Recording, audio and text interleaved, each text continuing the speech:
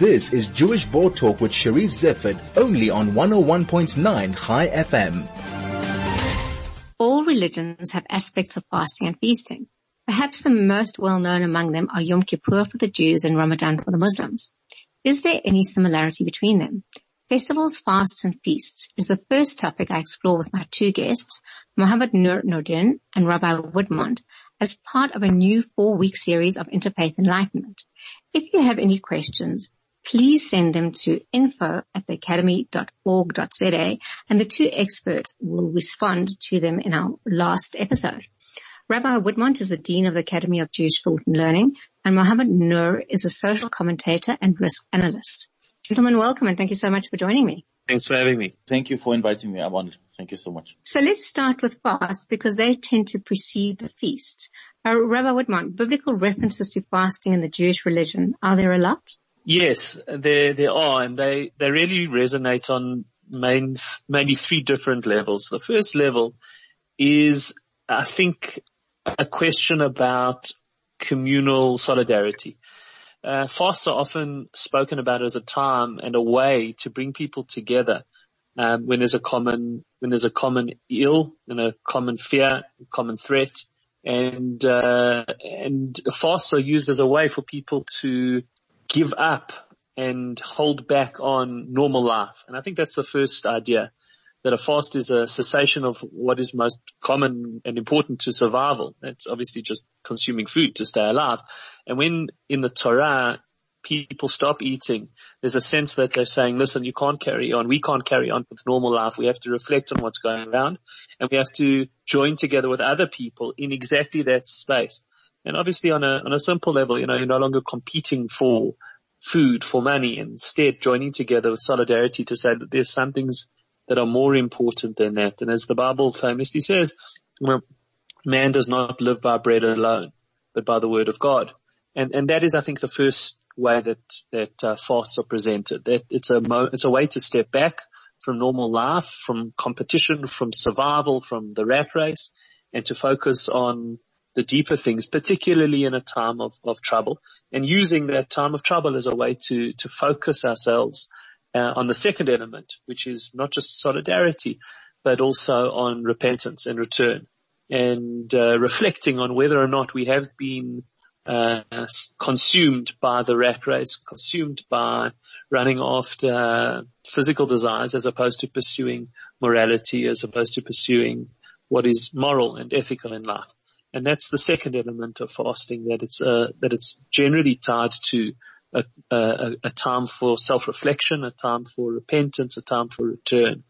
And I think the third element is, and it has to be said very, very clearly, that Judaism doesn't have much of an ascetic tradition. We don't self-flagellate, we don't harm ourselves, and we generally have a balance between engaging in the physical world in a way that brings joy and pleasure, but on the other hand, uplifting that enjoyment. So fasting is something that is not done lightly, particularly because there's always a hesitation that it may give the message that one should withdraw from the world. And that's really not the main message. The main message is always going to be, well, what are you going to do on the day afterwards? And it's not a repudiation of pleasure and joy of this world, but really a way in the first 2 modes to really stop and reflect, join with other people, care about other people, think about other people who do not have, join with them in facing common threats and common trouble and common spiritual problems. And then the day afterwards, reflecting on, well, I'm going to go back into the swing of things. How am I going to do that differently? How am I going to do that more meaningfully? How am I going to do that in a way which changes who I am? In this sense, it's almost like people do these detoxes. They go to a health farm and they detox for a while, but the question then is afterwards, what do you take from the detox back into your regular life? And that is a major focus of the whole fast, that it's not just about not eating, but it's got to be about forward-looking, future-looking changes in one's life. Muhammed-Nur, when we come out of our fast, which are 24 to 25 hours, we kind of think, sure, at least we only do it for a day at a time, almost a certain period. We don't do it for a full month like you do at Ramadan. Can you tell us a little bit about fasting in the Islamic faith? Thank you so much for the opportunity. I think whatever the Rabbi has said, almost totally, I won't say almost totally, it totally concurs with the elements of fast in Islam. And therefore the Quran says, oh, you believe fasting has been prescribed upon you as it was prescribed on those before you. So we acknowledge the tradition of fast existing in the other Abrahamic faiths. And at the end of that verse, the Quran says very clearly, that you may attain piety. So in Islam, there's a very, very direct relation between fasting, self-restraint, and piety, godliness, getting close to God, getting close to the Creator. And at a very technical level, the month of Ramadan, the prescribed fasting, it's a pillar of Islam. So it's not quote unquote a cultural tradition or so forth. It's a fundamental part of Islam. 5 pillars of Islam. One of them is fasting the month of Ramadan. Technically our fast is about, depending where you are in the world, it could be anything from 10 hours to 18 hours, from sunrise to sunset, etc. One of the interesting ideas behind fasting also is the issue of attaining piety, closeness to God. Because what you're doing in the fast, in the way which we look at it is, God has made permissible for you to consume foods, to drink water, etc. But you are actually abstaining from what God has made permissible for you for the pleasure of God. And there's some Islamic tradition sayings of the Prophet where he speaks on behalf of God and he says, fasting is for me alone, meaning me, God, and there I alone know the reward of fasting. Because, for example, charity, someone benefits from that. When you pray, people can see you praying. There's a communal part of you praying, going to the mosque, etc. But if you fast, no one knows whether you're sitting in your house and eating or drinking, etc. So it's the ultimate in self-discipline. And as Muslim tradition goes, I think almost all Muslims around the world, from the age of 7, 8, sometimes even 6, children are encouraged to fast, and we start fasting from a very young age, and it's part of who we are. And you get used to it, you get used to it, you enjoy it, it comes with its challenges. But the objective of fasting really is piety. So one pillar of Islam is a compulsory fast of the month of Ramadan, which is 29 or 30 lunar days. And then there's other fasts which are voluntary, which occur during other parts of the year. But, again, fast, the objective is piety. It is closeness to God. It is, to humble yourself. It is to reflect, to contemplate. That is really what the spirit of fasting is all about in Islam. I have to take a break now, but when we come back, I'd like to ask you both a little bit about the altered state that you come out of a fast from, but that's after the break. This is Jewish Board Talk with Cherise Zeffert, only on 101.9 High FM. I am talking to Rabbi Ramon Widmonte, who is the Dean of the Academy of Jewish Thought and Learning, and to Muhammed-Nur Nordien, who is a political analyst and risk analyst. And we are talking about fasts, feasts, and festivals. Both of you spoke to the fact that a fast is supposed to change you afterwards. And Muhammed-Nur, a friend of mine who after the end of Ramadan mentioned that the way she viewed the world was very, very different after a month of fasting. Her vision was more heightened, and Rabbi Ramon also spoke about the fact that what do you do with it afterwards. A lot of that afterwards actually also includes eating. Perhaps Muhammed-Nur, you want to go first here? Interesting, Rabbi mentioned earlier about, when you come out of the fast, the reflection and the contemplation and so forth. And in Islam, interestingly, when you end the 30 days of fasting, which would be the last evening, then from that moment, you start in the specific prayers, so you continue until the next morning in very specific prayers, mentioning Allah's name, reciting certain prayers, praising Him. So when you finish the fast, even before you get to the next day of feast, the fast ends again with worship and praying to God, and glorifying God. And in the 3 days, or the days of Eid, as we call it, that would be the feast, technically, most of it, all of it, again, is just worship and worship and worship and more worship. So the idea really of fasting is actually a stepping stone to a higher level of God consciousness, a higher level of closeness to God, a higher level of awareness. But interestingly enough, on the day of Eid, which is the day immediately after Ramadan, there is the one day when you are not allowed to fast. So in Islam, there's Ramadan and then there's voluntary fast. You can fast any day as an act of worship. Except that one day, which is the day after Ramadan, which would be the first day of the next month. There is the one day when it is not permissible to fast, because on that day, it is an obligatory feast. It is an obligatory day of engaging in eating wholesomely, eating and drinking what God has provided. And of course, around different parts of the world, there are different customs, because, the Muslim world spans, from the Atlantic up into Asia. So, over 1,400 years, cultures as far as dress, as the types of food, as the types, of traditions have intertwined into the feast. But traditionally what happens is, on the morning of Eid, there's a very specific prayer, which you go to the mosque and you perform and engage that prayer. And it's also recommended that you eat before that prayer to signify and the symbol that you are no longer fasting. So the feast, it's mandatory. Interesting. It's mandatory to feast. It's mandatory to eat that morning to symbolize that you've completed 30 days of fast. And from there, festivities, start. And like in most traditions, it is family orientated, it is social orientated, and so forth. Rabbi Ramon? We have a different way of processing it. Interestingly, after our major feasts, we often have a fast following it. So for example, after Rosh Hashanah, we have a fast after that. And prior to our central fast, which is Yom Kippur, the Day of Atonement, so there is a commandment to eat the day before. Generally, I think in Judaism, the meal afterwards, there's one meal after the fast called breaking of the fast. And that, of course, is most centrally after the major fast of the Day of Atonement, Yom Kippur. It's definitely a tradition. It's not, it doesn't have anywhere near the status of law of the fasting itself.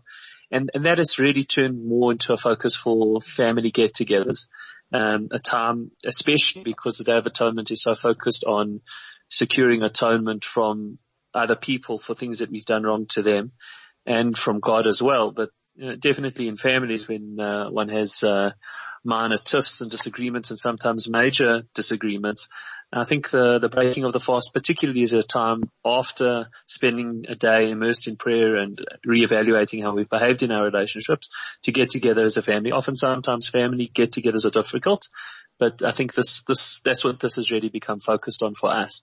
Interesting, just hearing what Muhammad said about the age of fasting. Of course, we start a lot later.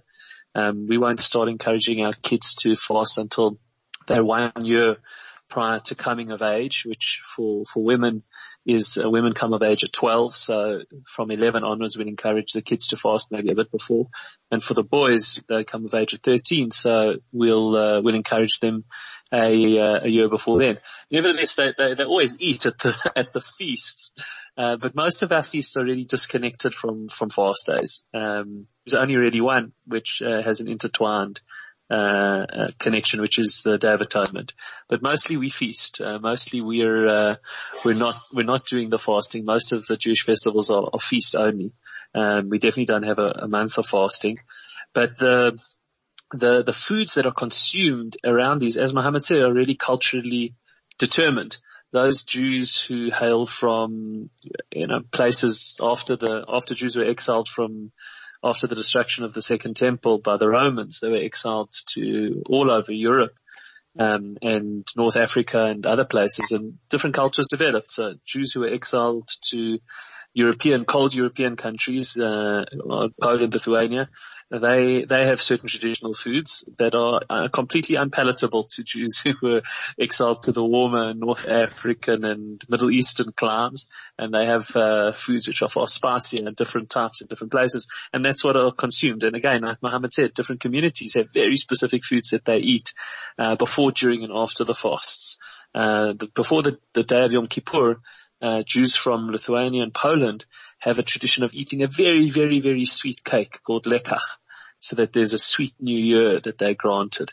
And Sephardic Jews from Spanish countries, who were exiled from Spain in 1492, onwards, they have a host of incredible dishes that they eat at different times, which are incomparable. They're unbelievable. Muhammed-Nur, of course, the Islamic faith also stretches over vast geographical areas. In terms of types of food and cultural influence. So first of all, interesting enough, in Ramadan, breaking your fast in itself every day of the 30 days is a mini feast. Because there are also very stringent rules on that you have to break your fast, and it's encouraged to break your fast. So Muslims around the world, all of them will follow the tradition of breaking your fast with dates and with water.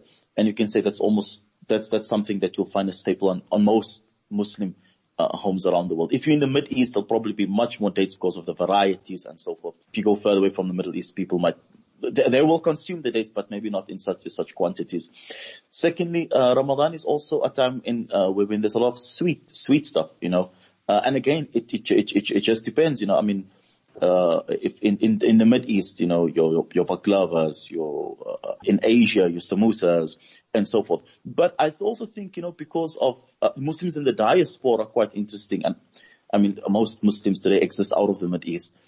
So you find many different local traditions. So if in South Africa specific, you'd have mostly, if you're in Gauteng and in KZN, you'd have mostly Indian cuisine, because most of our Muslims in these parts of the world are from India, Indian descent from the subcontinent. If you're in Cape Town, you'd have more of Malay inclined flavored cuisine. So, it's again interesting, how the Rabbi mentioned how migrations move people around, and how some traditions and some cuisines have traveled with people and with nations. And I think Ramadan and Eid after it is an interesting time when you see that occurring. The other aspect of fasting and feasting that is, the entire religions, I think, go to a different calendar. And I wonder if you want to explore between the two of you the Islamic versus the Jewish calendar.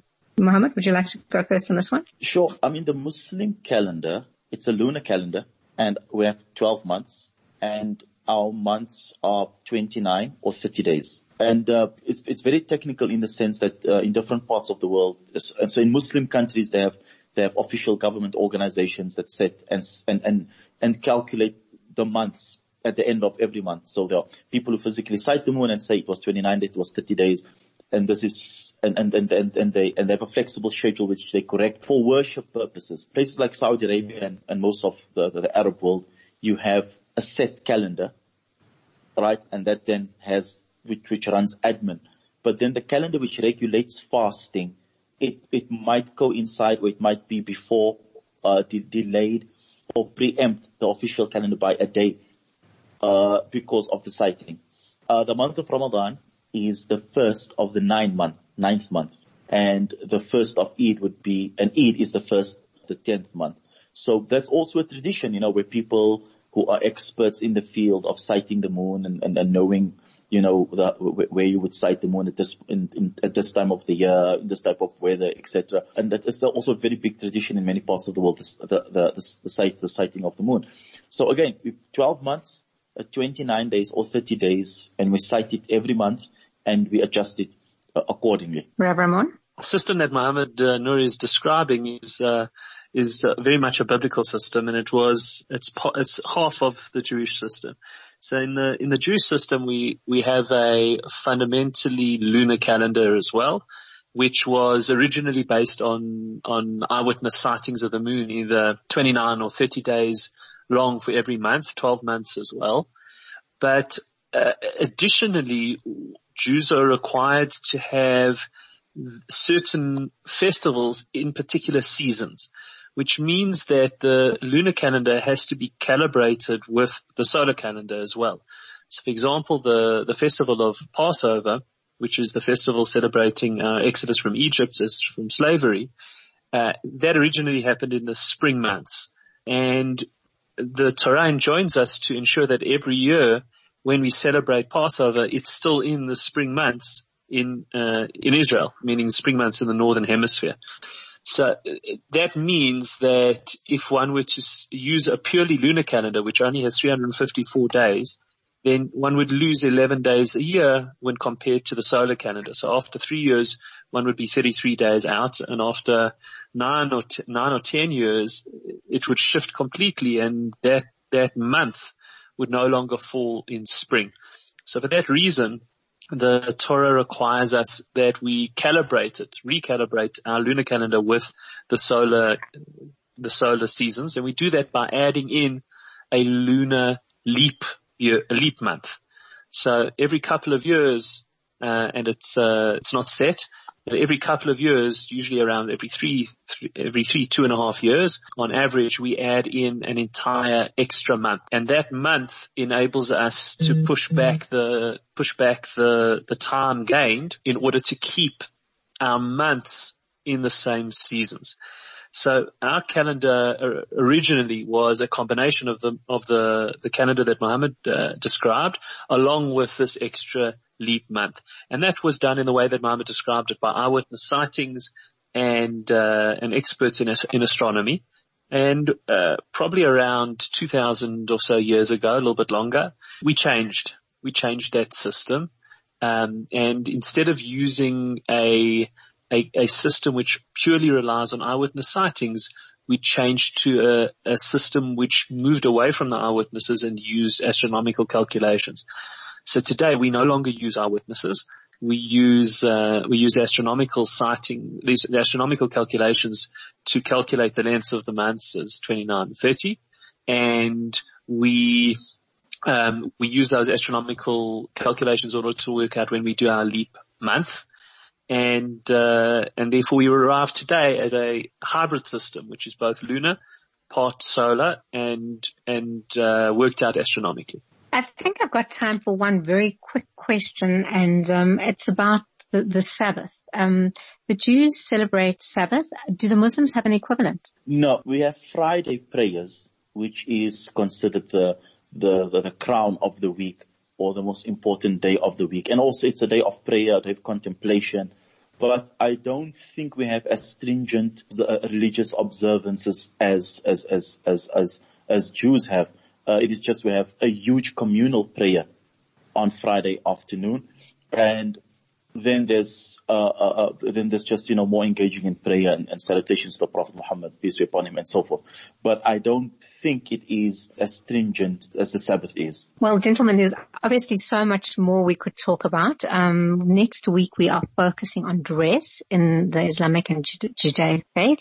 And I'm talking here shaitels and hijabs and that kind of thing. So I'm looking forward to that. Thank you so much for joining me. That was Rabbi Ramon Widmonte, Dean of the Academy of Jewish Thought and Learning, and Muhammed-Nur, Nordien, a social commentator and risk analyst. If you have any questions for either Muhammed-Nur and Rabbi Widmonte, please send them to info@theacademy.org.za. I look forward to redressing this topic again next week.